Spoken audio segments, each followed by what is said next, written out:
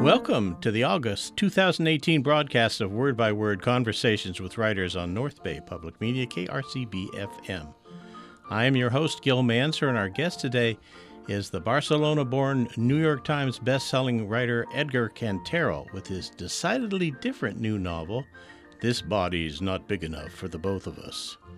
Edgar writes short stories, screenplays, and novels in 3 languages. That's Spanish, Catalan, and English. They often include women kissing, things exploding, and multiple versions of the same event presented like deconstructed Hollywood gangster films from the 1940s. Edgar Cantero, I want to welcome you to Word by Word. Hello, thank you for having me. Okay, your latest novel, This Body's Not Big Enough for Both of Us, features a unique individual as the hard-nosed private eye in San Francisco. Tell us a little bit about the twins. Yes, I had always wanted to do a noir parody kind of novel, but I thought that was a weak theme on itself. I wanted to wait until I had an original private detective, something that was a little more appealing. And then I came up with this guys, A.Z. Kimrian, a private detective who is also a genetic chimera made up of a brother and a sister who are polar opposites, sharing a single body. Right. And I thought, yes, that is original enough for a private detective. Right. So they were collectively known as A.Z. Kimrian, is that how you say it? They are polar opposites, as you said. And Adrian has a high IQ, photographic memory. He's, I guess you would say, the staid side, the calm side of the duo. Is that the word? That would be like maybe too positive a description for him, but yes. The stick in the mud side of the two. They are a perfectly balanced chimera. Okay. Each one has a different organ, but none of them is in the majority. And the curious case is that their brain is shared too. Mm-hmm. Adrian is the left brain, so he's the rational, logical side, and Zoe is the right brain, i.e. the creative, passionate side. Right. You explain this in your book. Can you start right by the pink post it is? And we are in just it is one character explaining who they are to another character. Do I have to do the voices though? No. It's up. I don't know. They have different voices too. Yeah. That's up to you. The part, okay. Have you practiced doing that? Not this part, but let me try. Well, they don't actually speak in here, so. No, yes, this is a dialogue actually. Right. Kimrian doesn't have split personality. They are 2 people. It's called genetic chimerism. Looks like one individual, but it's actually a mosaic organism made up of 2 people's cells, each with its own DNA. 2 siblings in one body. Right. You want to go on? No, it's just, I'm not sure I want to do all that. Basically, it talks about how there's the creative type who paints, writes, and plays musical instruments. Okay. I have that one here. All right. Adrian holds the left hemisphere, the analytic brain. He has an IQ over 180, photographic memory, encyclopedic culture. He's the internet with Asperger's syndrome. Zoe is the right hemisphere, the creative brain. She paints, writes, composes, plays several instruments. She's also hyperactive, an infomaniac, and an addict to every substance she's tried once. Right. And she tries lots of things. Oh, yeah, absolutely. Even in this book. She's a very free spirit. Yes. That's a good way to say it. So, basically, they're hermaphrodites, and I'm not sure our listeners know what that means. It's commonly referred to as intersex now. It's just absolutely. I mean, like the correct term usually it's intersexual. Hermaphroditism is a biological phenomenon that is extremely rare in humans, although it's the norm in other organisms. Yeah, some who change from one to the other depending on the environment. No, it's more like one that has gonads for both male and female, and theoretically, it can play one role or another in each relationship. Right. And that is extremely rare in humans, but it can happen sometimes. It is usually the fruit of genetic chimerism, just like a Kimrian. And it is one of the few cases where actually hermaphrodite is correctly applied to humans. Now, there was a famous one. Do you know about Josephine Joseph, the famous hermaphrodite from Yes, the I've movie read Freaks? about it. Yes. And she was an actress in the circus sideshows. This was very big in the 1930s. Uh-huh. And once, okay, I'll read you what it says. Like many sideshow hermaphrodites, she presented a half and half trick. Women on the left, man on the right. One side of the body would be exercised, have their hair trimmed and tanned.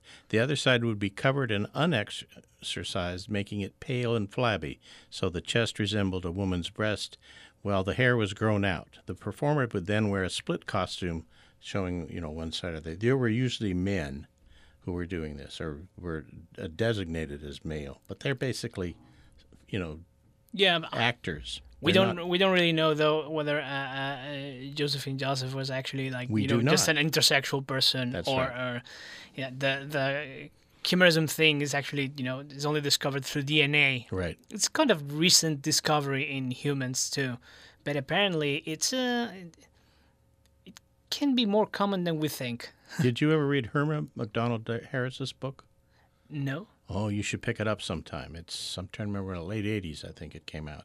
And it's about a woman who was an opera singer during the gold rush era in California. And she was a true hermaphrodite. In fact, her manager was named Fred Height. Her name is Herma, Herma, and you put the two together and you end up with the totality. And she would basically descend her penis and testicles when she wanted to be a male, and then withdraw them in when she wanted to be female. Wow. Yeah. It's an interesting and very...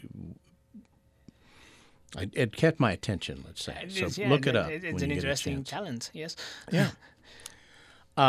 Okay. You also said that you wrote online that the Kimrians... Kimrians, yeah. Kimrians hit the stores on July 31st, and I'll be hitting the road with them, and you're doing that right now. Absolutely. Come meet the twins, see me try to read as the stupid text keeps blasting through fourth walls like a wrecking ball. Now you're going to have to tell our listeners what the fourth wall is if they don't know. The fourth wall, it's the imaginary wall separating the stage from the audience in a theater. Right. So every time that wall is broken, it means that the actors are acknowledging the audience and actually admitting that they are in a play. Mm-hmm. And I don't usually let my characters do that, but I, as a narrator, I do that very often. I like to acknowledge that I'm in a book, and I like to resort to mentioning paragraphs and lines and the page itself. Mm-hmm. That's part of my search, to try to always say things in a way that sounds original, that has not been said before. I like to think outside the box like that. And I think breaking the fourth wall is one of the few resources that I have available. When I am a writer, all I have are essentially words. All I have is 26 letters and punctuation signs. So I'll go for this anytime. Well, the interesting thing is, I think you'd use this most at the opening part of the book, the scenes that take place and then are analyzed in their office, which is straight out of Dashiell Hammett. It looks like Archer and tell me who's the other one. Spade and Archer's office with the vinyl letters on the glass panel. Yeah, right. Absolutely. And the way the room is set up, they do not have a secretary, though. So, No, not at all. No. No. But they've got the femme fatale. They have the femme fatale, and they have the teeth pummeling thugs. Teeth pummeling thugs. Yes, right, because absolutely. those are the only two kinds of people that will walk through a door with their names and private eyes stenciled beneath. Exactly. And then all sorts of mayhem happens involving bullets flying, people ducking, chess pieces scattering, and that fan in the ceiling. Yeah. Do we want to tell what happens to the fan in the ceiling? It plays a very important role in the story, and not just an aesthetic one, as it usually does in most noir stories. Right. We're back to Casablanca, focusing on the fan in the ceiling, right? Actually, I'm thinking of the parody in Raiders of the Lost Ark. Okay. They do that with Yes. the dead monkey, but whatever. Yeah. Okay, that works. So obviously you were thinking of movies when you made this. I would assume, because you talk about setting the scene and this and that. It's not. It doesn't sound like a novel that you're referring to. It sounds like a. Well, I try to draw inspiration from everything, not just books, like books, movies, TV shows, comics, video games too. Like they are all media to tell stories. Right. I always say that I only write books because it's the one way to develop an idea that requires only me. It's one person. Like to make a movie, you need like You're 300 not two people. people in one. No, absolutely not. I am one, and I can barely put up with myself, actually. So that's the reason I write books, essentially, is because it's the easier way. But I think that pretty much, books, movies, video games, we are all pretty much doing the same thing here. Well, you got a Rashomon, the Japanese film where you get multiple point of views of the same event. Yeah. You look at it 3 times in a row. And you see different things each time, and that's exactly what you do at the opening of your book. Because he's explaining it, he's being interviewed by a policeman. Yeah. Or she is being interviewed by a policeman. Which is it? They are being They being are, interviewed they are. by a policeman. And they tell the story with purple prose, lots of alliteration. That's true. I love that. Yeah, and I could tell you did, yes. Do you have fun writing that part?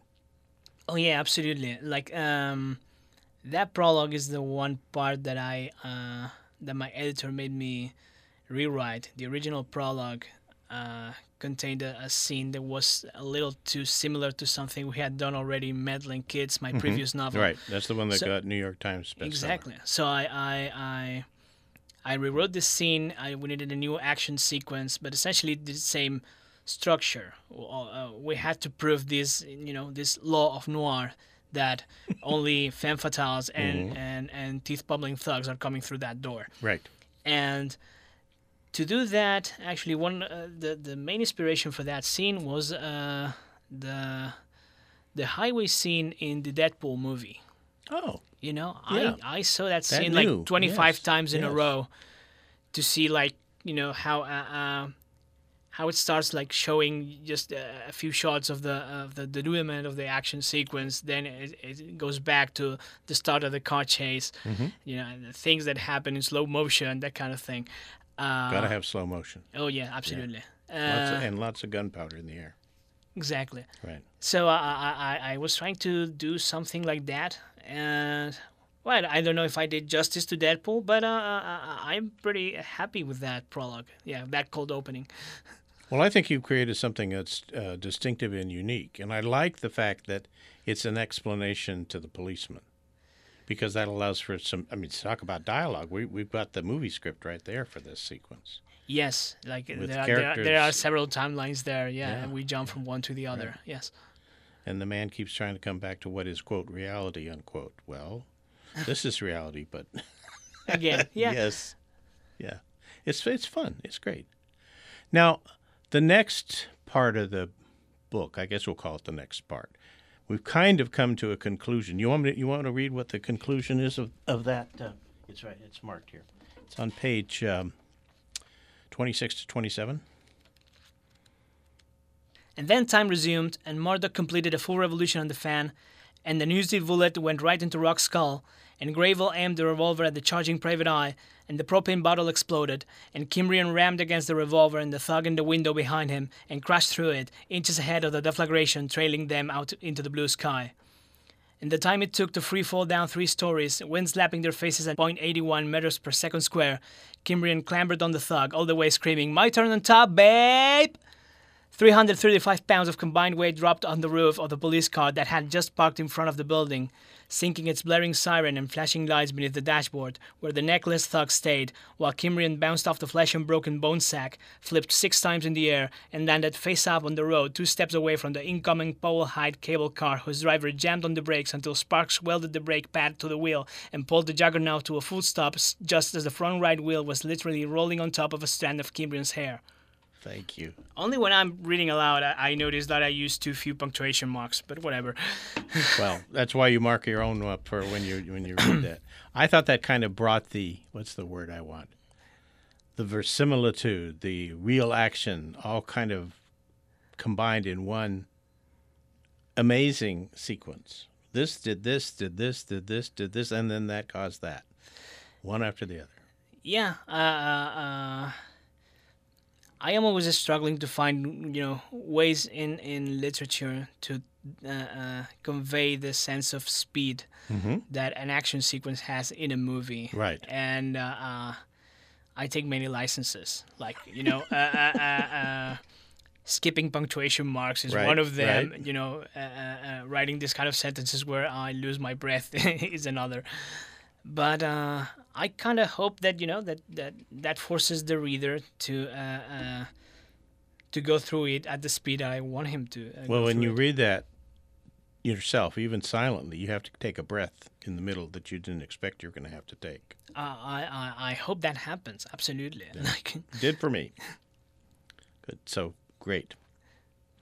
Now we're going to move forward on because one of the Private Eye's, I guess you'd say friends or acquaintances in the police department come to them and he needs help. Uh-huh. And the problem is that he has been given an undercover. I'm not giving away too much, am I here? No, don't worry. Not so He's far. got an undercover job down in San Carnal, and which is some very gangster-driven place. It's Californian Sin City. Yeah. California Sin City, and there's threats against the gangster's life, and the policeman is acting as his bodyguard, I guess, in a sense. Not really. He has his own bodyguards, but he's there to make sure that they're doing their job. Yeah, well, has become like a sort of the kingpin's right hand. Right. And The now one that always over his shoulder. exactly, Right. And now that the kingpin is probably about to take a very rushed decision and declare war to a rival gang, which really goes against the interests of the police who are trying to topple him. Because they've got a long game they're playing. Exactly. The undercover agent needs to prove that his son's murder is not related to a rival gang, and they bring in Kimbrian to prove that. Right. Well, there is a big major clue on the body. It is the well-known the red chrysanthemum, which is not a chrysanthemum. Right. Which is not a chrysanthemum. Yeah, that's right. And that's important. And only the twins are able to see that. Because everybody else assumes that because it's a chrysanthemum, that the hit was done by the Yakuza, by the Japanese mafia. And that was a symbol that they would leave behind. Yes. Which of course it turns out it wasn't, but... Yeah, but the thing is, Kimbrian at the beginning is not even brought to do the detective thing. He's essentially brought in to prove that the Japanese didn't do it regardless of whether the Japanese did it or not. Because he's on another long game. Exactly. Right. So we have conflicting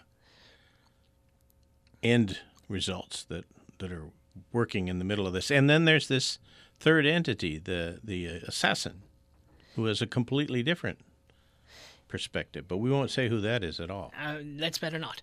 That's something you need to find out and be surprised later. Now, we meet an interesting character here. We meet the 11-year-old daughter of the gangster. Oh, yeah. Yeah. Tell me about Ursula. Ursula.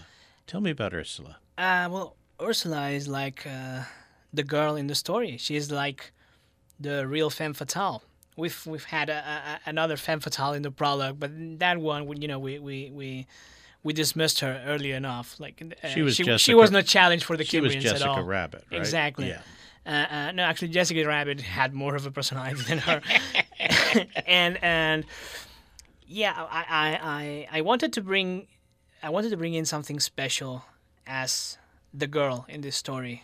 I thought, well, Adrian is implied to be an asexual, and Zoe is actually pansexual. I wanted to be original with the girl. Maybe not make it a girl, maybe make it a boy, a man. I don't know. I thought at some point that, an adult was no challenge at all for Kimbrian, and that it would be nice to see how they handle, for instance, a child. A child with a crush. Right. And she has a crush on half of Kimbrian. Exactly. Yeah. On the nice half, on Zoe. Right. And is that the nice half? She's the... That's an interesting choice of words. It is interesting. Because I think other people look at her and say that was the bad half. No, but again, good, bad, that's the one part, These are two characters, and that forced me to, break every quality into a dichotomy, okay? So, one is the rational, then the other one has to be the passionate one. One is the male, the other has to be the female. Although that's even though I think that that gender is a little more complicated than that, but whatever, I had to do it. And the only thing that really is not in one column or the other is good or evil, good or bad. I wanted to make sure that the Kimbrians both seem reliable at times, but not quite, and that you kind of like them, but you don't feel completely comfortable with either of them. I call Zoe the nice one because she's the one who actually she's the people's person. She is actually the one who has friends. I think she's the one that... She's not the one suffering from Asperger's. Exactly. She's the one that the other characters like, in a way, I think. But again, yes, she lacks logic. She is completely unreliable. She is the kind of person who checks if a gun is loaded by actually shooting it at her face. So she is comically unprepared for the real world. Comically unprepared for the real world. Yes. And you created her that way intentionally. Yes, because Zoe has this perception that the real world is actually a fiction work. Again, this is like the fourth wall. She agreed to be a private detective, which is a job that probably better suits Adrian. Right. Because it's an analytical job. And she agreed to it because she likes the aesthetics. She likes to star in a noir kind of story. Right. And she perceives the world, her world, I think, like a movie or a book. She thinks that these are the rules that apply. And you can go back and reshoot. Exactly. Yeah. Or maybe, not you can go back and reshoot, but nothing too bad is going to happen to her because she's the hero. Right, and heroes get and played by heroes stunt can people. die, obviously. And villains also have to follow a certain set of rules, and and the universe has to obey these laws. But Adrian, of course, doesn't think that these laws apply. Adrian's reality is yours and mine. Right. But then again, Zoe's right. She lives in a book, and this body is not big enough for both of us. So, she has some insight there that Adrian lacks. Well, there's an interesting phrase. Zoe lives in the book. Yes. But when you read it, when I read it, I guess I'll be personal about this. I didn't see her in a book. I saw her as a character walking the streets of San Francisco. And if I would meet her, what would I think? And it depends, if you will, that she's very mercurial. So it depends almost on the circumstance. That's a very good word, mercurial. Isn't it? Yeah. She changes perspectives very quickly. Volatile. Yeah, volatile. And I don't think you'd know ahead of time how she was going to react to something. At least you and me. You would, because you've created her. But, I mean, the rest of us wouldn't know. Yeah, but I wouldn't know either, because how do you actually know when you're facing Kimbrian whether you're talking to Adrian or to Zoe? Well, she takes care of that in part of the book by using an injection so that... No, the injection is different. The injection is something that Adrian uses to put Zoe to sleep. It's not supposed to work the other way around anyway. And yet again, how do you know if you're speaking to Adrian and not Zoe? It's difficult to tell unless they tell you themselves. Well, on the book cover, there's two faces for the character, but in reality, there's only one. Yeah, absolutely. Yeah. The character was the character in the cover was a graphic license too. Yes, you have a private detective with one face, differently colored eyes. One is brown, the other is green, and looking at that asymmetrical face, you simply do not know what to expect. You don't know if the person you are talking to at that moment is Adrian or Zoe. Actually, you are talking to both people at the same time, but only one of them will answer. But you don't really know which one. You don't really know which Does one. the voice change when they talk? No, I don't think so. And I wanted to make sure actually that this ambiguity is present throughout the novel. Like sometimes, yes, we state when it's Adrian speaking or when it's Zoe, but for most of the characters, they don't know. They have to guess. You have to guess by the content of the sentence. If it's something smart and snarky in an annoying way, it's Adrian. And if it's something nonsensical, it's probably Zoe. Well, you need to know if you're going to loan them your car, which one of them is going to be driving. And the problem is this, both of them are going to be driving anyway, so how do you stop that? But Zoe is a much more freewheeling spirit behind the wheel. She likes to go above 100 or whatever it says on the top of the speedometer. Yeah, I don't think that Adrian is particularly abiding by the rules of physics. Exactly, by the traffic code, but because at the end of the day they are both hard-boiled heroes, and speed limits are meant to be broken in their world again, but. Sorry, what the question there was? No, it's just who would you give the car keys to? Which one? If they were going to drive your car. If they were going to drive my car, I simply, I just fasten my seatbelt and pray. That's the only answer. Okay, that's a good answer. You absolutely don't know, which one you're interacting with. You don't know who's driving. When you're talking, you know who's talking. When you're kissing them, you don't know who's kissing back. Well, we get into that a bit too. It's time for a break. You are listening to Word by Word Conversations with Writers on North Bay Public Media, KRCB FM, with a guest from the Barcelona-born New York Times bestselling writer Edgar Cantero and his decidedly different new novel and the characters that he's created for that new novel, This Body's Not Big Enough for Both of Us. As in the first half hour, we chatted about the hard-boiled private eye genre, hermaphrodites, desert gangster layers, and nymphomania. So stay tuned for a spattering of other interesting topics during the next half hour right here on North Bay Public Media, KRCB FM. Okay. You've got two vehicles, which are very important in the novel. So how did you pick which ones you would use? One is... well, you tell us about them. I'm talking the two famous vehicles in the novel. Actually, no, I can only think of one. Oh, well, you've got a armor-plated Jaguar. Oh, right, the Yes. Jaguar. Okay, Absolutely. why a Jaguar? Why a Jaguar? Yeah, I have no idea. really? Why not a Jaguar? Well, no, I mean, that works, but... No, but the car I was interested maybe was the other one, the Camaro. Is it Camaro Z28? yellow Camaro I think? Z28, yeah. The Jaguar is kind of the villain's car, and But yeah, but they have to have a cool car, too. oh yeah, absolutely. But you know what? Like, my idea of a cool car probably doesn't match yours. Well, let's see. We're different generations, so that may be true. Yeah, and different continents, which Right. also is So in is a big Spain, thing. what car would the gangster drive? I absolutely don't know, but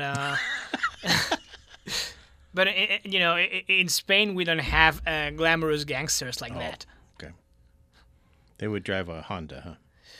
Yes, very likely. Right. No, okay, maybe something. Fiat 500. Yeah, one of those big midlife crisis palliating SUVs, Gotcha. something like that. Yeah. But this is not that. This is a Jaguar, which I don't think you specify the year. No, I didn't. No, we might be able to figure it out from some of the clues. But I don't. it's just not a car that I see as armor plated. I don't know why. I guess it could be.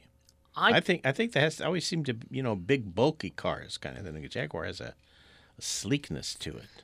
Well, I needed something that was, I guess, that fitted the luxury sedan category, and that looked, heavy duty. Something that looked tough. Mm-hmm. I guess I just Googled those exact words, and Jaguar was the first car to come up. That's fun because it smells like leather inside and has a V12 engine. Fantastic. Yeah, good. Yeah. And maybe I actually did the same for the Camaro too. Oh, I thought that was a secret of yours that you really wish you'd had one or at least driven one. Well, I mean, don't they give you? Let me start by saying this: like, I don't even drive. Okay. So, again, when I say the kind of cars that I like, I'm not considering their drivability at all. Right. I'm just considering the looks, how slick they are. Right. For European cars, for some reason, I'm nostalgic, and I like the kind of car that is shaped like a cardboard box. That kind of... Like a Volvo. Like a Lada. A Lada. Okay, well, that's even... Yeah, that kind of thing. I people's love cars you can get. I love the Renaults when they were named after numbers. Okay, gotcha. Yeah. And... the Citroën. Yeah, that too. Yeah. And I went with Camaro as the as the one car with charisma, because I might have seen it in some movie and I thought that it looked really cool, but I can't even remember which one. Maybe Vanishing Point? I don't know. Mm-hmm. Zabritsky's, yeah. I think it was in that. I know we had a TV show called. Tell me what it was. The one where the guy drove the Camaro. I'm going to completely block on this. Anyway, he kept getting a different one every year because, of course, the company would give him a new one. So, look at him. Yeah, whatever. Anyway, it's a cool car. It's a muscle car, American muscle car for sure. Lots of, I think it's got a 500 engine or 540 engine in it, as I recall. I probably forgot the specs as Doesn't soon as matter. I wrote them. Anyway, it's a big, powerful beast of a car. Right. Good. That was exactly what we were going for. Heavy suspension. That's right. And they take it to the edges of its specs when they drive it. Yeah, absolutely. Like I like the idea of having cars featured in my books that kind of grow to be characters themselves. Mm-hmm. And Meddling Kids, my previous novel, there was what was it? A Chevrolet Vega. Right. A station wagon. And yeah, it was the uncoolest car imaginable for that kind of adventure. The only thing worse might have been a Rambler, but you're close. Yeah. but it I think I can say it survived the whole adventure, and I want to think that it was the people, the readers, got to develop some sympathy for that terrible car towards the end. Right. Oh God, okay, he saved lives, and this car saved lives, and escaped very tight situations, and probably ended up like a wreck. But still, yeah, it's the kind of car in which in whose cars you can see how fun the adventure has been. Right. Now, it's interesting, Meddling Kids, for those who haven't read it, and I would suggest they might, it involves a group of teenage detectives in a small mining town. Where are they? In Oregon somewhere. In Oregon, yes. And we meet them again when they're all grown up, and all kinds of things have happened to each one of them, yes, which impact how they relate to each other and the mystery that's behind it all. So go find it. It's called Meddling Kids, also by Edgar Cantero. So are you in the detective novel genre now, or are these? I don't know how you define this book that we're talking about today. Maybe I don't know. Maybe it's a coincidence. I like to dip into different genres because I like working within the walls of a genre. Mm-hmm. I like to use a lot of the constraints of it. Kind of, yes. I like to have some guidelines. I like to. when you're inside a genre, you create a set of expectations, and then you are free to follow them or break them. That's that's very interesting. My first book in English was The Supernatural Enhancements, which was a sort of gothic I have not read horror that. fiction. Okay. Then it was followed by Meddling Kids, which was horror again, but in a less psychological, let's splatter monsters against the wall kind of Well, I don't know, and it's a pretty scary premise. It was a lot more, much more physical, I think, much more violent. And then This Bud Is Not Big Enough for Both of Us, I guess it's just a straight up noir. Yeah, but it has a comic book feel to it, so it doesn't feel as, at least to me reading it, didn't feel as dangerous. I could look at it and say, oh, well, that's, I know this is over the top and this is this and something's going to happen. Well, but... yeah, the stakes are high and yet it's quite humorous in a way. Yes, that's something that happens in, I think, all of my books, I'm afraid. I am, I don't take myself too seriously. And... Well, that's good, isn't it? I guess. I think the opposite is worse, actually, taking yourself too seriously.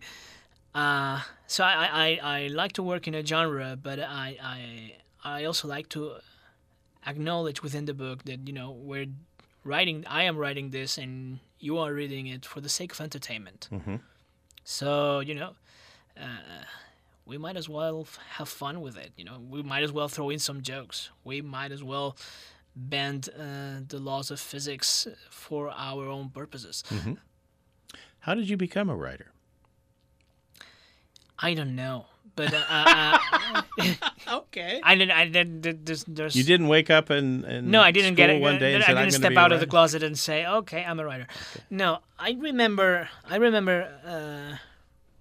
writing down ideas since childhood for a lot of stuff. In notebooks, or how'd you keep them? Since I use this thing. I don't know. I typed a lot even before I had my first computer. You took manual typewriter? Yeah. Yeah. 2 fingers? Yeah, absolutely. I still work only with 2 fingers. I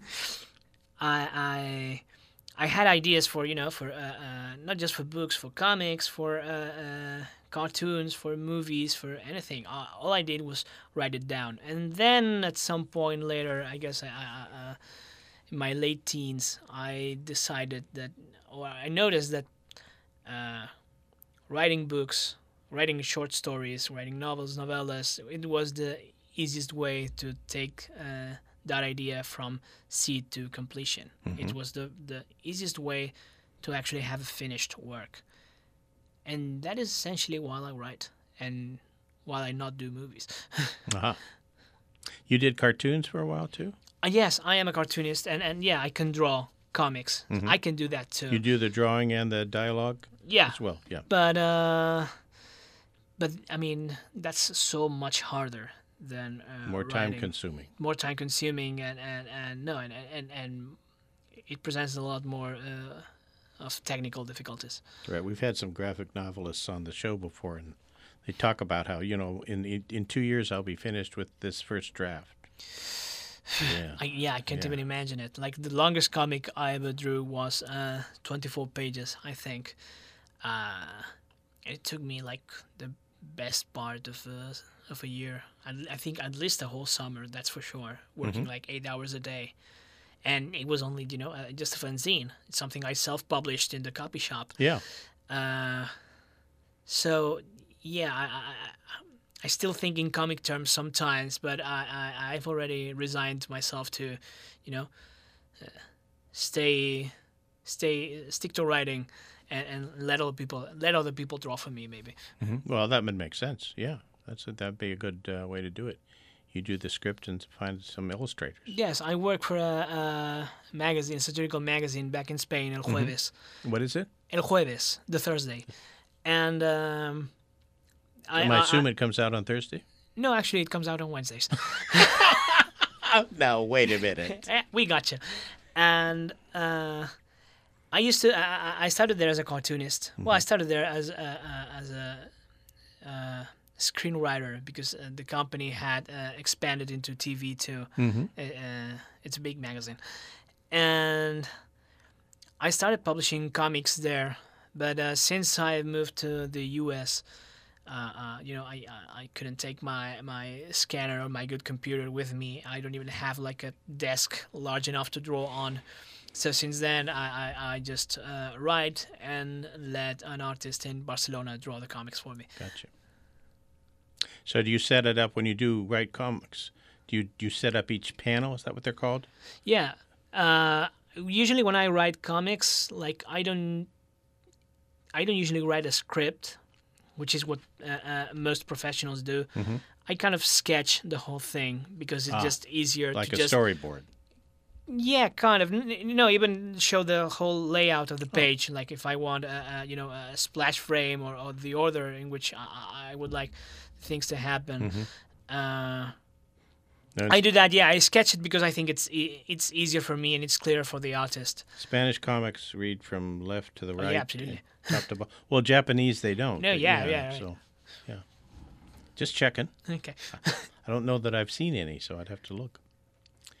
Well, that's fascinating. I mean, that's kind of interesting. You're still doing that. You're living in this country now? Yes, for a year I've been living in New York. How do you find that? Well, because you were very you were waxing poetic about San Francisco earlier today.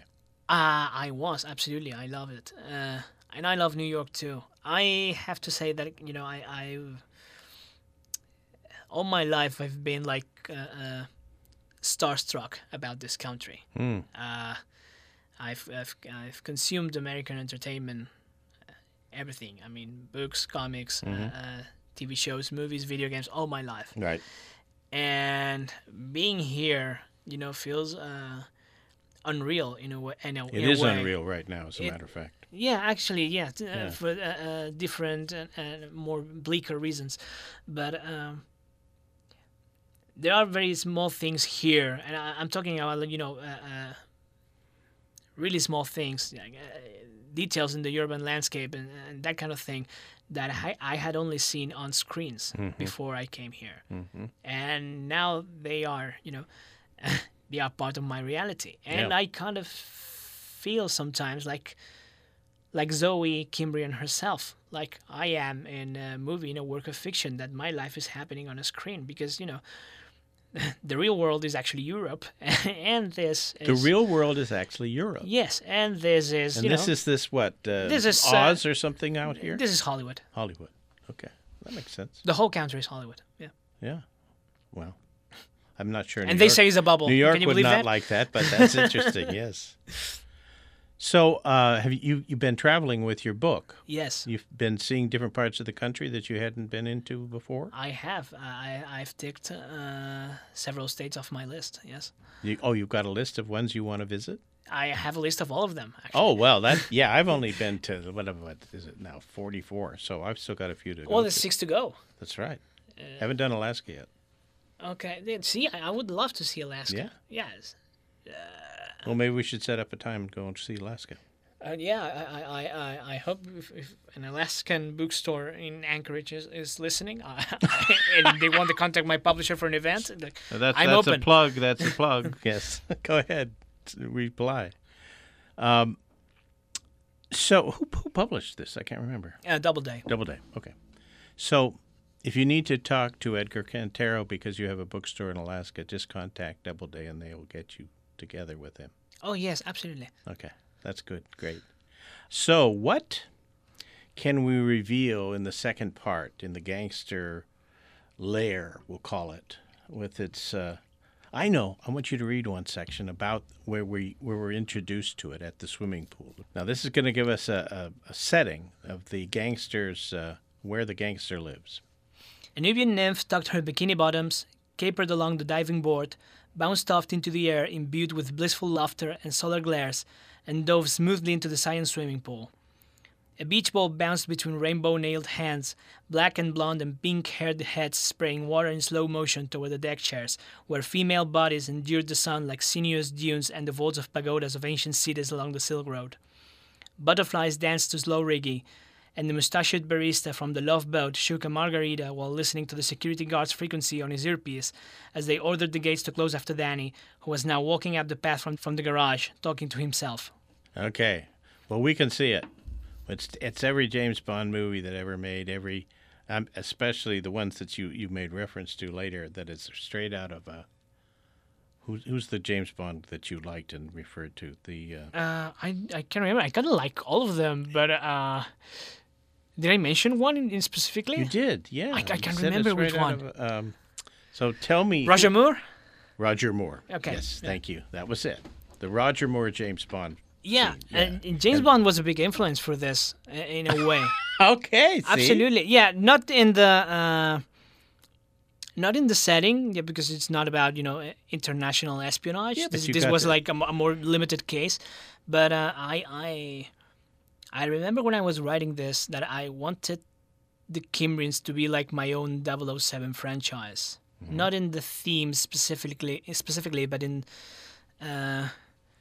the way I would like to have several books, not exactly interconnected, but that present different adventures with the same format, like maybe the long cold opening before the title page, and the same recurring characters, like your Q, your M, your Moneypenny, that kind of thing. Right. I expect. No, I don't expect. But I would love the Kimbrians to be my James Bond. Well, you've done that, and you've set that up. It's interesting as you mentioned it to me, because that's the James Bond film format. Is you have, and the same thing now with Mission Impossible. You have a long before the credits event, which really not necessarily have anything to do with the rest of the movie. Exactly, it doesn't. Right. It has some slight repercussions. It's mentioned after the title page, right. But it's not really important. It's just like a sample of how the Kimbrians work. Or James Bond worked. That's right. I remember the one where he gets out of the water in a wetsuit, unzips it, and he's wearing the tuxedo underneath. Oh, yes. Oh, I love that one. Yeah. Cool movies. Very dated and sexist today, but cool movies anyway. I definitely love them. Yeah. Yes. Like some of them have aged terribly. That's true. That's right. Usually the ones with Roger Moore. Yeah, well, and some of the Sean Connerys too, but people are more lenient to Sean Connery because it's Sean Connery. Everybody likes Sean Connery. Everybody likes Sean Connery. That's true. That's true. We won't have to go and get it. So, what other films influenced you when you were growing up? What do you remember going to and say, "I've got to see that again"? Did you watch them in movie theaters or on home on TV? Both. I love action films. Okay. I love the action genre itself, which is a genre that is difficult to translate to books because how are you going to write a book that is made only of action sequences? Like some people complain that just the action sequences in an Elmore Leonard novel, right? Like they feel a little too slow, too detailed. They don't have the beat. It's very difficult to do that. Yeah, but you've cleverly done it by doing the major action sequence at the beginning and telling it again and again and having it broken up. So you don't have that. You don't get tired of it. I'm not saying it gets tiring. It's just, it's very difficult to keep up the rhythm, to have a fight or a car chase. And keep the readers following the action while the action is moving fast enough for them that it's hard to catch up. It's a very difficult balance there. Movies do it, but movies have their own time. They dictate it. Right. So you are just you are following or you are dragged, but still you are with the movie. In the book, it's kind of different, and I don't know how to solve it. And it's actually one of the things that I am obsessed about as a writer is how to write action sequences in a way that is both clear and engaging. Well, you have several explosions in the book.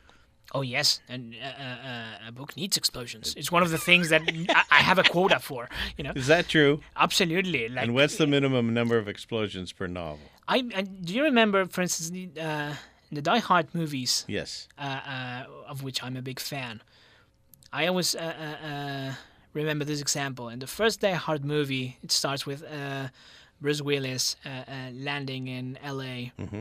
He goes to the building where his wife works, and they have an argument. Well, first there's the car trip there. They have an argument. By the time the terrorists appear first, you're like 15 minutes into the movie, right? In Die Hard with a Vengeance, the third in the franchise, Right. which was also directed by John McTiernan, the opening credits have not finished and something explodes already. That means, I think it's part of this kind of dwindling attention span of the MTV generation, of something, of which I am deeply affected. And Do you consider yourself part of that generation? the MTV generation, I'm not old enough to remember when MTV was cool. That was just there. But yes, I am part of the music video generation. Music videos is the one thing I never get tired of watching. A lot of Absolutely. these action directors came from the music videos. That's true, and I think it shows. Like, one of my favorite directors was the late Tony Scott, the brother of Ridley Scott. Yeah. He started with music videos. Yes, I think action movies, if they have evolved in one way, is in giving us the action as soon as possible. Like, they will not let you finish your popcorn without having blown up a building. And I go for that too. My editor, I have to say, he goes for that too. Like, I remember he saw the first version of the cold opening and said, no, things have to explode sooner.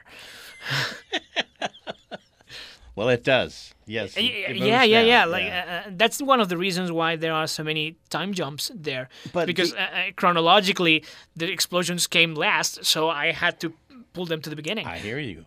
Now, the other thing, of course, is what you've done is you've used that movie technique where, you say you encapsulate a whole bunch of things, and we watch it, and we don't realize it's taken 8 minutes to see, right?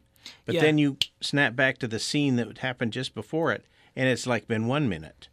And you don't have a problem with that, It's because your brain has been able to compress the things together, and you're doing that on the page. I guess, yes. Again, in writing, you have several resources. You can obviously expand time and contract it. You can dedicate 2 paragraphs for 1 second, the way Virginia Woolf does. Right. And then, you can have a continent blow up in 2 lines. You can do that, absolutely. That used to be Asia. Yeah, and here it is. Yes. Now, I remember now a movie, I can't remember which one it is. I think it's the G.I. Joes, where they just, they kind of blow up London like swatting a housefly. It happened in one of the newest Bonds, too. Remember, right? The downtown London blows up because that was the headquarters for the MI5. Oh yeah, but just the building blows up. No, not the whole city. A lot of the city. Really? Yeah, Oh, a lot of the city. Yeah, whatever. That's how I remember it. Anyway, we are talking to Edgar Cantero. His new novel is This Body's Not Big Enough for Both of Us. It's quite unique, quite different, quite entertaining. And I'm not going to give away any more. We're not allowed to talk anymore or give away any secrets, right? I like to walk into books and into movies without even reading the synopsis. Yeah, and see what happens. So Okay. I invite people to do the same. Very good.